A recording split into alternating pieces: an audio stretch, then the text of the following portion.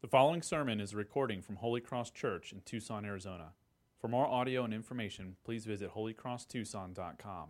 We have been on this series, which Pete was very gracious in just designating this summer series of My Favorite Story, which was basically his giving us license to talk about anything that we wanted to talk about. However, if you've been here the last couple of weeks, you may think that the real topic of interest to us would be the condition of James's soul. A couple of weeks ago, James telling us that he was the chief sinner among us, and then last week, Peter was all too happy to affirm that reality. You know, Jesus had his disciples that were constantly engaged in this argument about who among them was the greatest. Someone might want to let Pete know that the guys on his staff are arguing about who could be the best sinner. So, keep them in your prayers. No, actually, if you know these two young men at all, there's absolutely no question that Jesus is the captain of their souls. And it's a pleasure to know them and experience their ministry, is it not? Let's pray, shall we? Father, we just come to you this morning, and we have spoken to you in our worship. We've spoken to you in our giving. Now we present ourselves before you to hear from you through your word. I ask, Holy Spirit, that you would just come and settle upon our hearts and our minds to quiet us, that we might hear and receive what you have for us this day. Plant your word deeply within our hearts, that it might continue its work of transforming us into the image of your Son, Jesus Christ, that we might go away from here better prepared to live lives that bring glory and honor to your name. We ask this in the name of your Son. Amen. Well, continuing with this theme of my favorite story, we're going to look at a story this morning from the Gospel of John. It's not necessarily because it's my favorite story or, anyone else's favorite story for that matter, but I've chosen it for this reason. It's applicable to each and every one of us because it's a story about a follower of Christ who fails. He denies the Lord the most critical moment after having arrogantly proclaimed that he would be faithful to the Lord even unto death. And that may be enough in itself to clue you in that we're going to be talking about the Apostle Peter this morning. The Peter that we see in the Gospels is a flawed human being. He says the wrong things. He does the wrong things. He's full of himself. But that's precisely why I love him, because Peter is profoundly human. When we look at him, we see him making mistakes and the errors. He will do something dumb and he'll follow it up with something even dumber sometimes. We do the exact same things. He encourages me because I see if there's hope for Christ using Peter, then there's hope that he can use me and work in my life as well. Now, our story here actually begins at the Last Supper, the night of Jesus' betrayal and arrest. It will end weeks later on the shores of the Sea of Galilee during an early morning breakfast where the merciful and unwavering love of Christ restores a broken and humbled man. I call this morning Breakfast on the Beach. That sounds rather pleasant, doesn't it? I don't know what images come to your mind when I say breakfast on the beach, but for me, I think of Maui. I think of their early morning on the beach, that sapphire blue water is just lapping against the shore, just with this gentle rhythm that just kind of causes your soul to go, ah. There's a gentle breeze blowing, and then set there before you is this beautiful breakfast buffet. It's loaded up with all kinds of fresh fruit, all these fresh baked pastries, plenty of Kona coffee, and bacon. Sounds pretty good, doesn't it? Well, I can tell you that this breakfast that we're going to be talking about this morning is nothing like that at all. It is an uncomfortable breakfast for all who are there, especially Peter. But despite the unpleasantness of it, it is ultimately good and glorious in its outcome. And as we track through this morning, I hope that we can all see that all of us from time to time need a similar unpleasant appointment with our Lord. Because in reality, we are no less offenders and deniers of Christ than what we see portrayed here by Peter. We can look at his denial the night of Jesus' betrayal and think, well, how could anyone possibly do that? Forgetting that you and I deny Christ on a daily basis. We deny him when we get angry at the guy in traffic. We deny Him when we snap back at our husband or our wife with some kind of a snarky comment. We deny Him when we partake in that coarse jesting and foolish talk that sometimes occurs in our workplace. A myriad of ways where we are denying Christ on a regular basis. So we shouldn't set Peter up as being some prolific sinner and excuse ourselves as we look at this. Our strength, too, is going to falter, and we're going to fail in critical times. We'll deny the one who bought us with His blood, and we will find ourselves in need of that forgiveness and restoration. It probably won't happen at some breakfast on the beach somewhere, but it will happen nonetheless. So let's go to the 13th chapter of the Gospel of John, to the Last Supper, where our story begins. And we're going to actually be reading quite a bit of scripture here this morning in order to keep the flow of the story as it unfolds. So let's read this. We're going to start actually down in verse 33, but at the point we're picking this up in the narrative, Jesus has already washed the disciples' feet. He's already instituted the new covenant meal, which we partake of, and Judas has already left to go and betray Christ. And so we begin here in verse 33. Jesus is speaking, and He says this, "Little children, yet a little while I am with you. You will seek me, and just as I said to the Jews, so now I also say to you, where I am going, you cannot come. A new commandment I give to you, that you love one another. Just as I have loved you, you also are to love one another. By this people will know that you are my disciples, if you have love for one another." And Simon Peter said to Him, "Lord, where are you going?" And Jesus answered him, "Where I'm going, you cannot follow me, but you will follow me afterward." And Peter said to Him, "Why can't I follow you now? I will lay down my life for you." And Jesus answered, "Will you lay down your life for me? Truly, truly, I say to you, the rooster will not crow until you have denied me 3 times. We get a bit of a hint here as to what will lead to Peter's downfall. He takes offense to Jesus telling him that he can't follow. He is convinced that he's ready to die for the Lord if that's what's required of him. Matthew and Mark would both record in their Gospels that Peter says that even if all the others fall away, I will not fall away.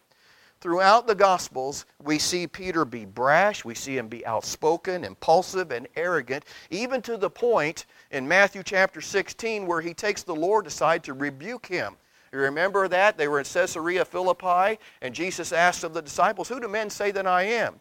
And they begin to say, "Well, you are Elijah or one of the prophets." And he says, "Well, who do you say that I am?" And Peter replies, "You are the Christ, the Son of the living God." And Jesus' response to him is, "Blessed are you, Simon Bar-Jonah, for flesh and blood has not revealed this to you, but my Father who is in heaven." And he goes in to talk to him, changing his name from Simon to Peter. And you understand all the things that Jesus begins to talk to him about then, or to all of the disciples, that he's going to go to Jerusalem. He's going to be betrayed by the Jewish rulers and ultimately be crucified. And Peter takes him aside and begins to rebuke him. Can you imagine? Can you imagine having a conversation with Jesus and taking him aside to rebuke him? But that's what Peter does. And watch Jesus' response to him. He looks at him and calls him Satan and tells him to get behind me because you're not mindful of the things of God, but mindful of the things of men. So Peter is not afraid to wander off into places that no one should be willing to go.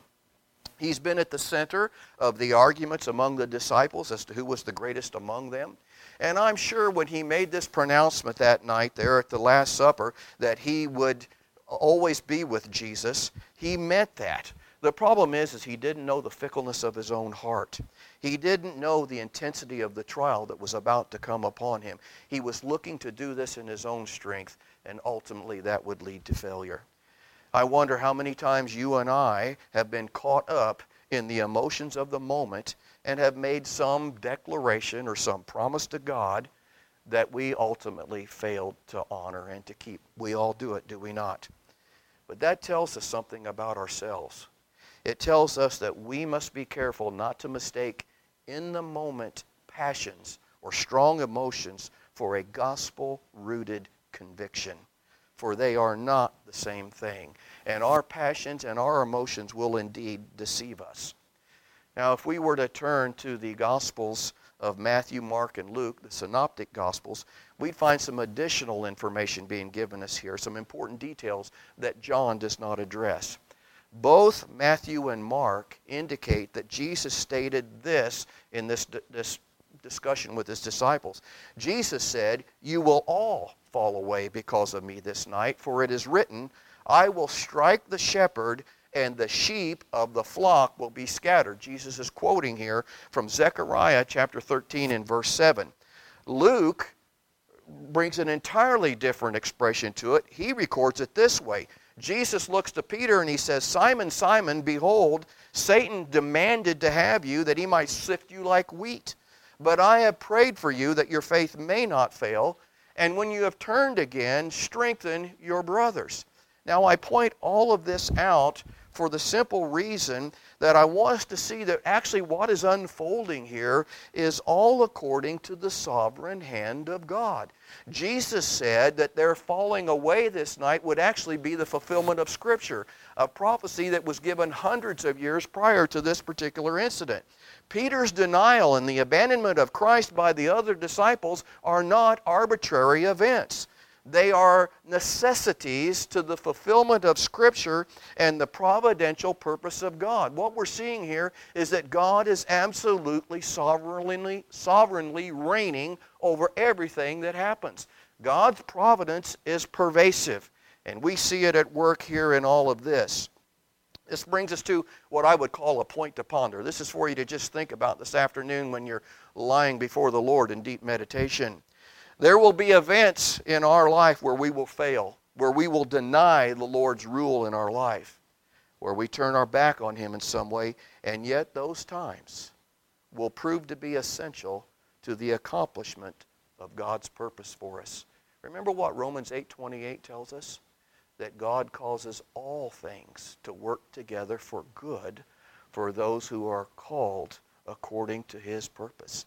It's hard to think that our failures would somehow or another be used by God to accomplish His purpose, but that's ultimately what the Scripture tells us. So we continue now in our story, and we come to John chapter 18. Jesus has been arrested. He's been taken to the house of the high priest. And as we turn here, bear in mind that there are two trials that are taking place simultaneously. There's the official trial of Jesus as he's standing before the Jewish religious leaders. But Peter himself is enduring a trial of a different nature. Jesus will be faithful to the end. Peter will prove to be unfaithful as he's accused by a servant girl and some bystanders. So let's now go to John 18, if we may, and verse number 15.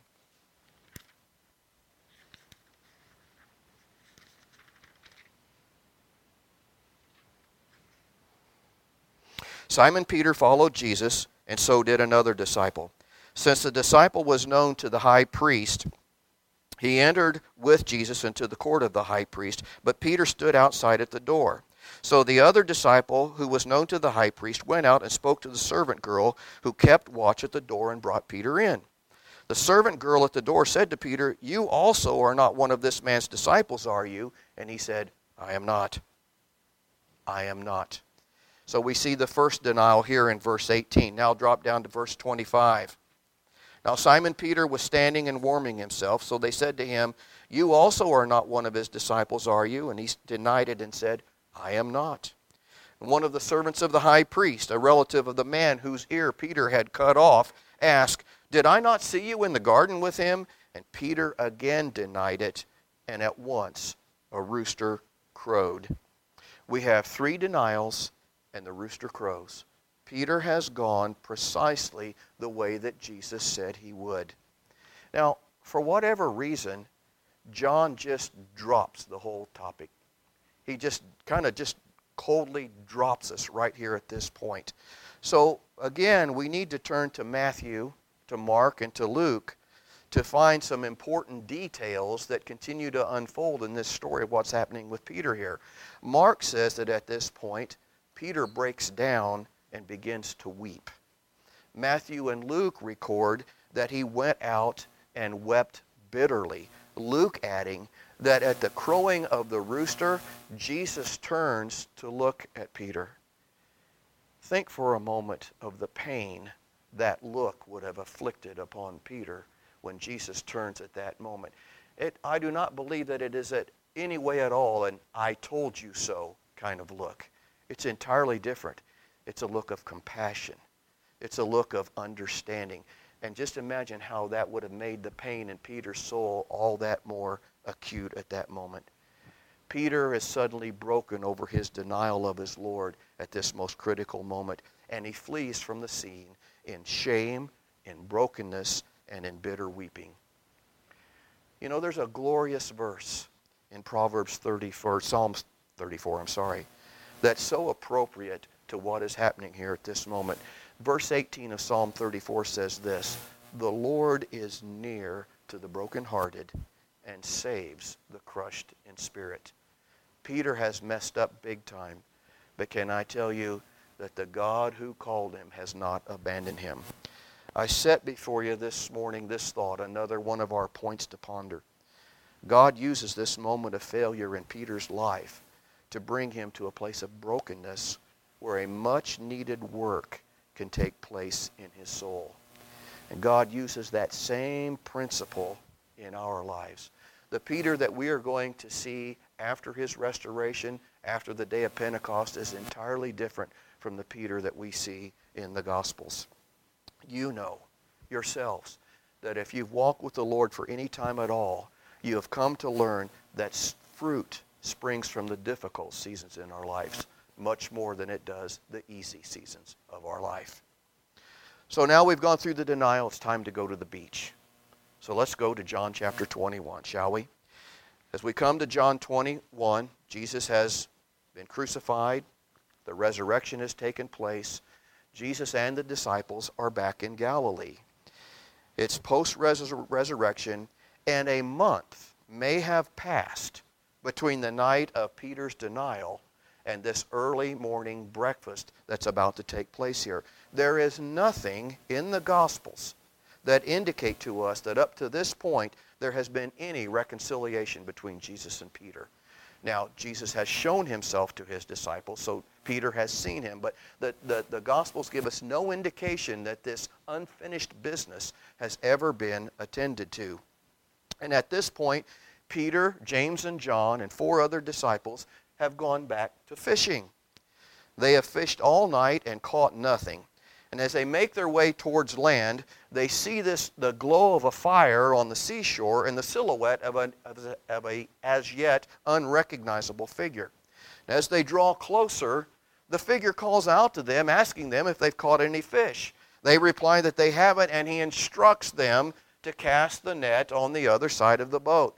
Well, you know the story because we've seen this before, back when Jesus called these men to be his followers. The net's so full of fish, they can't pull it in, and John recognizes that this silhouetted figure on the seashore is Jesus, and he says, "It's the Lord." What does Peter do? The scripture says he puts on his cloak because he had been stripped for the work that they were doing. He jumps in the water and he heads for the shore while the rest of these disciples bring the boat and their catch to shore. When they get there, they find that Jesus already has some fish on the fire, but he instructs them to bring some of their fish as well and to come and have breakfast. All seems good until breakfast is over and Jesus begins to preside over a real come to Jesus meeting.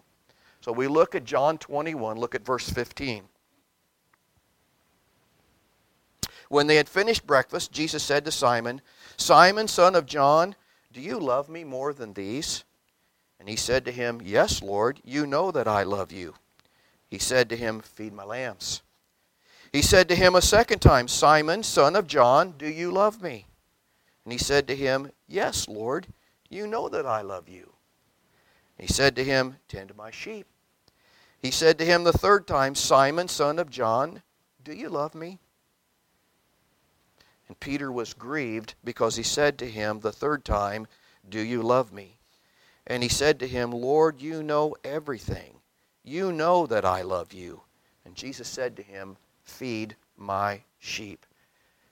You know, as you read through that, you can kind of feel the tension that's developing here in this conversation. I told you this is not a pleasant breakfast on the beach. There are some difficult questions that arise from what we read here. Number one, to whom or what does Jesus refer when he asks Peter, do you love me more than these? Secondly, why is it that Peter is grieved the third time that Jesus asks him, do you love me? And then the third one is, why does Jesus appear to humiliate Peter here in front of the other disciples? Why didn't he take him aside privately and have this conversation with him? So let's kind of conclude this here this morning by taking a look at these questions and what the answers to those might be. The first of those, obviously, is to whom or what does Jesus refer when he asks Peter, do you love me more than these? The context gives us two options.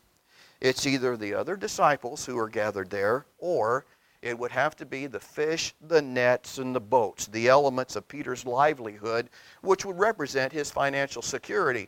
You know, there are commentators and scholars that say that Peter particularly and the other disciples have become discouraged and disillusioned after the crucifixion, and now they're back in Galilee and they've just kind of abandoned ministry and gone back to fishing.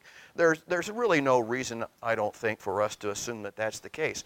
Remember, they're no longer in the full-time ministry with Jesus at this point. Prior to the crucifixion, they've been traveling with him. They've all been supported out of the community purse. That's no longer happening. These men have families that they need to take care of. They've got bills that need to be paid. They very well may have gone back to fishing just because they needed money. Okay? But anyway, we have two different options here, and the scholars and the commentators, as scholars and commentators always are divided over what the answer to the question might be. And actually, if you think about it, there's two ways we could interpret the answer if Jesus, or the question that Jesus presents to them regarding, do you love me more than these, if these are the other disciples. Because Jesus could be saying, Peter, do you love me more than these men? Or, Peter, do you love me more than these men love me? So, what's the answer here? Well, first off, Peter knew exactly what he was asking. There was no mystery to him at all as what was transpiring. It's you and I that are left to try to understand what was taking place here. I'm going to cast my vote this morning for the other disciples. And particularly in the context of Jesus asking, do you love me more than these men love me? Now you're going to say, why? Well, at first I thought, no, there's no way that could be the case, because we remember that all during Jesus' public ministry, these disciples were always arguing about who was the greatest among them. And I'm thinking, there's no way that Jesus is going to feed that mentality, and that question would almost seem to do that. But then you think about it a little bit deeper, and you realize that, no, that's really not the case. That this idea of Peter loving Jesus more than the other disciples is really what Peter was implying that night at the Last Supper in his response to Jesus when he said that even if they all left, he would still be there. It's like Peter is saying to him, listen, Lord, nobody here is as faithful as me. Nobody loves you like I do. So I think what he's asking him, Peter, do you really love me more than these men love me? Now, whether that's correct or not, I don't know. I have to wait till we get to heaven to find out. Or you can come tell me if you've got this all figured out. I don't know. But something I'm sure of is this. Both of those options, people and money, can be the source of our denying the Lord.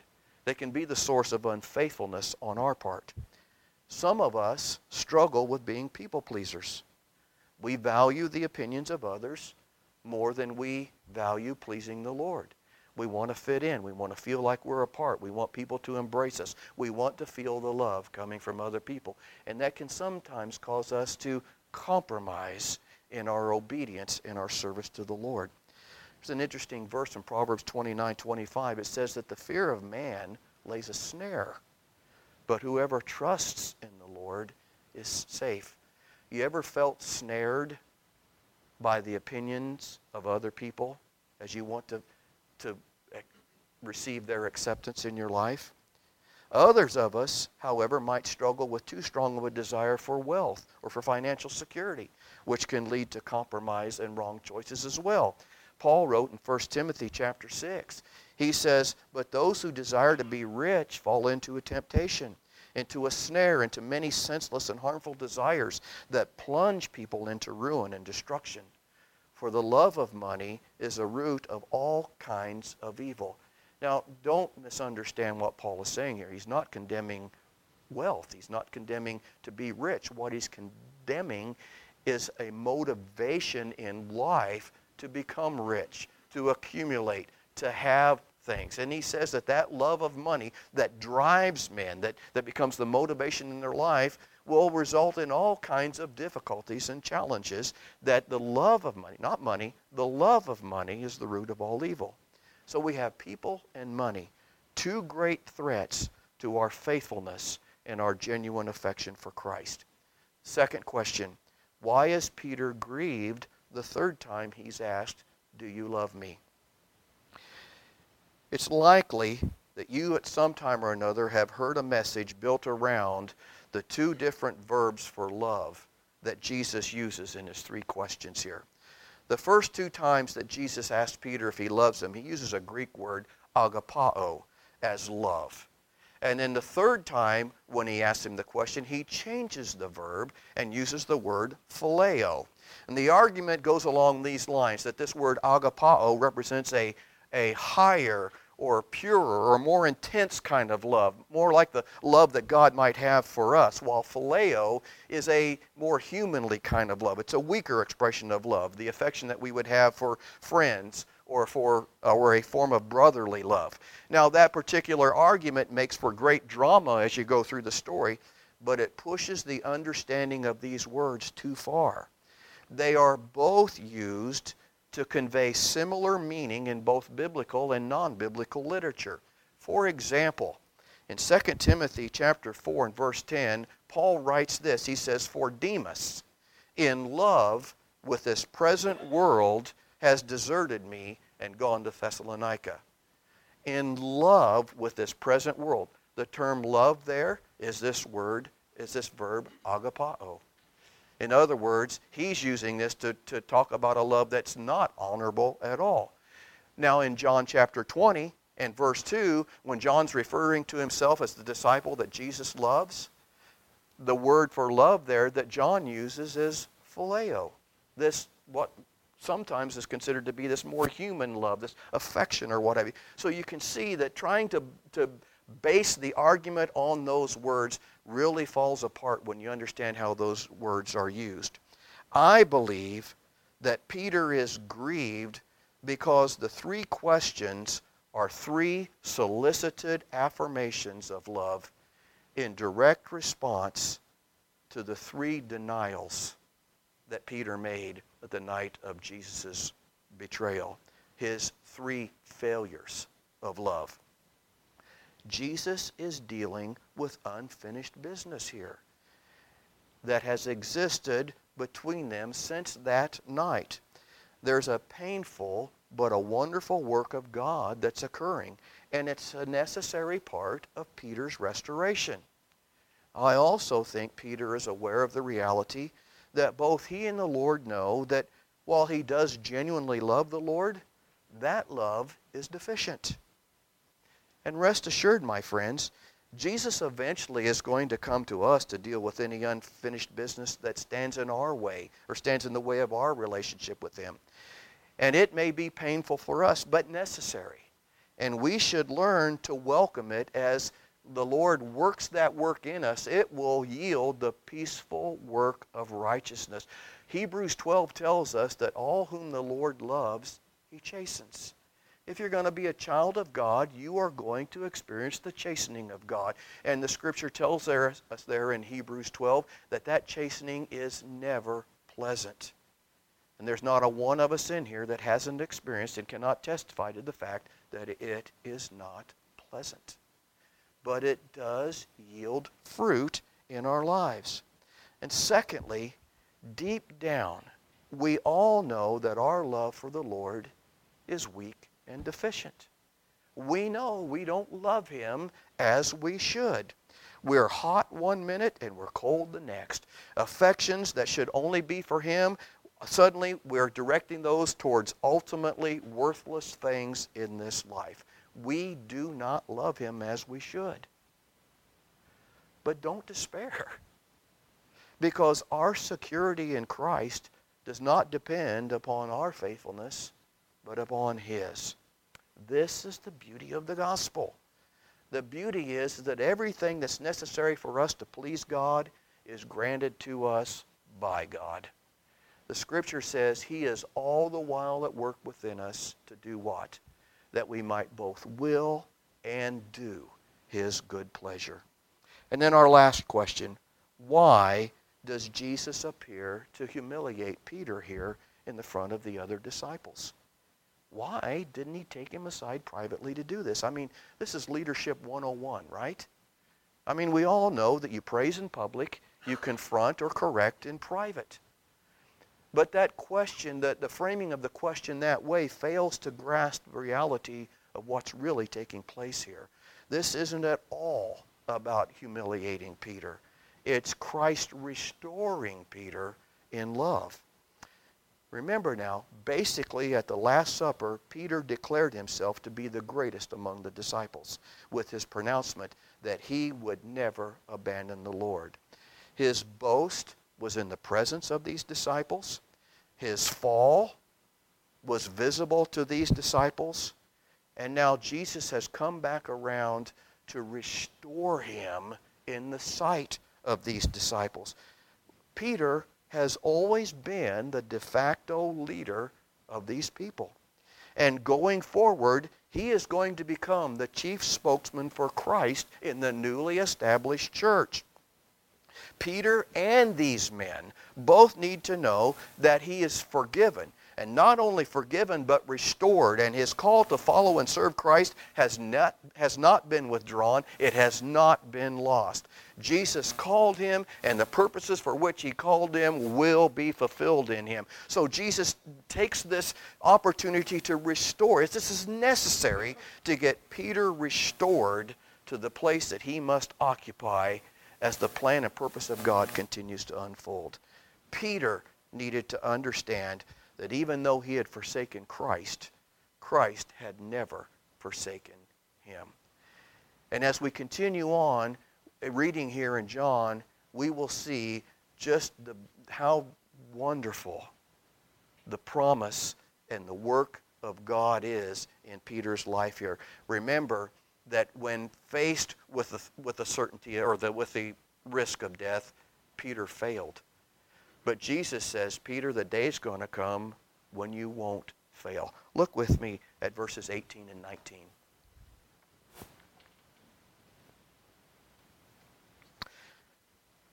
The Lord continues addressing Peter, and he says, Truly, truly, I say to you, when you were young, you used to dress yourself and walk wherever you wanted. But when you are old, you will stretch out your hands, and another will dress you and carry you where you do not want to go. This he said to show by what kind of death he was to glorify God. And after saying this to him, he said, Follow me. There's a promise here.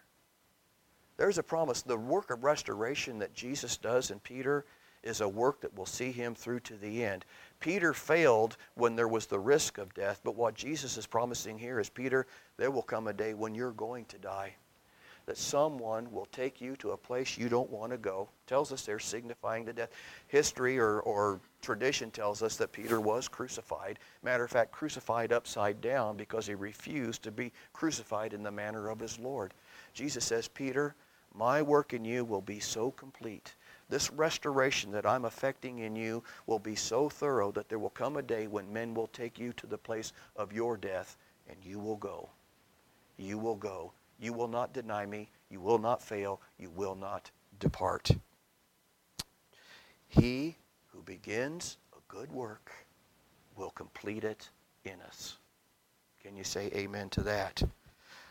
Ironically, while Peter claimed to be ready to die for the Lord on the night of his betrayal and failed, Jesus says here that the day will come when Peter will be led to his death for Christ's sake, and he will glorify God in that death.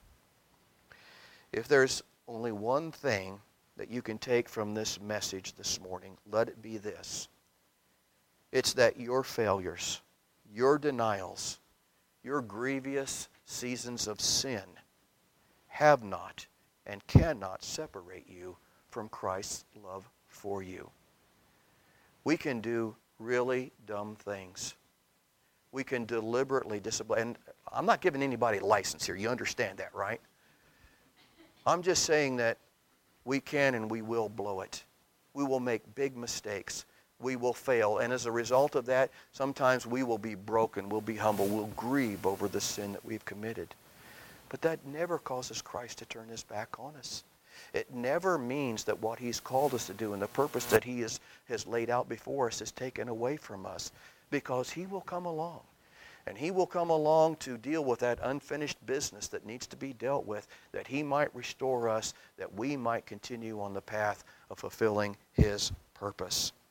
His love for you, his call to serve him, and his commitment to see you through to the end have never been withdrawn. They have never been lost. But let me close with this. If you need to have your version of breakfast on the beach with Christ to tend to some unfinished business, then do it. Do it. If you find yourself already in such a season where you are just aware that God's got you in a place where he's dealing with you on some things, then my best advice to you is just simply humble yourself before him and surrender, because you are not going to win. Your obstinance will only prolong your agony. He who began a good work will finish it in you. He is all the while at work that we might both will and do for his good pleasure.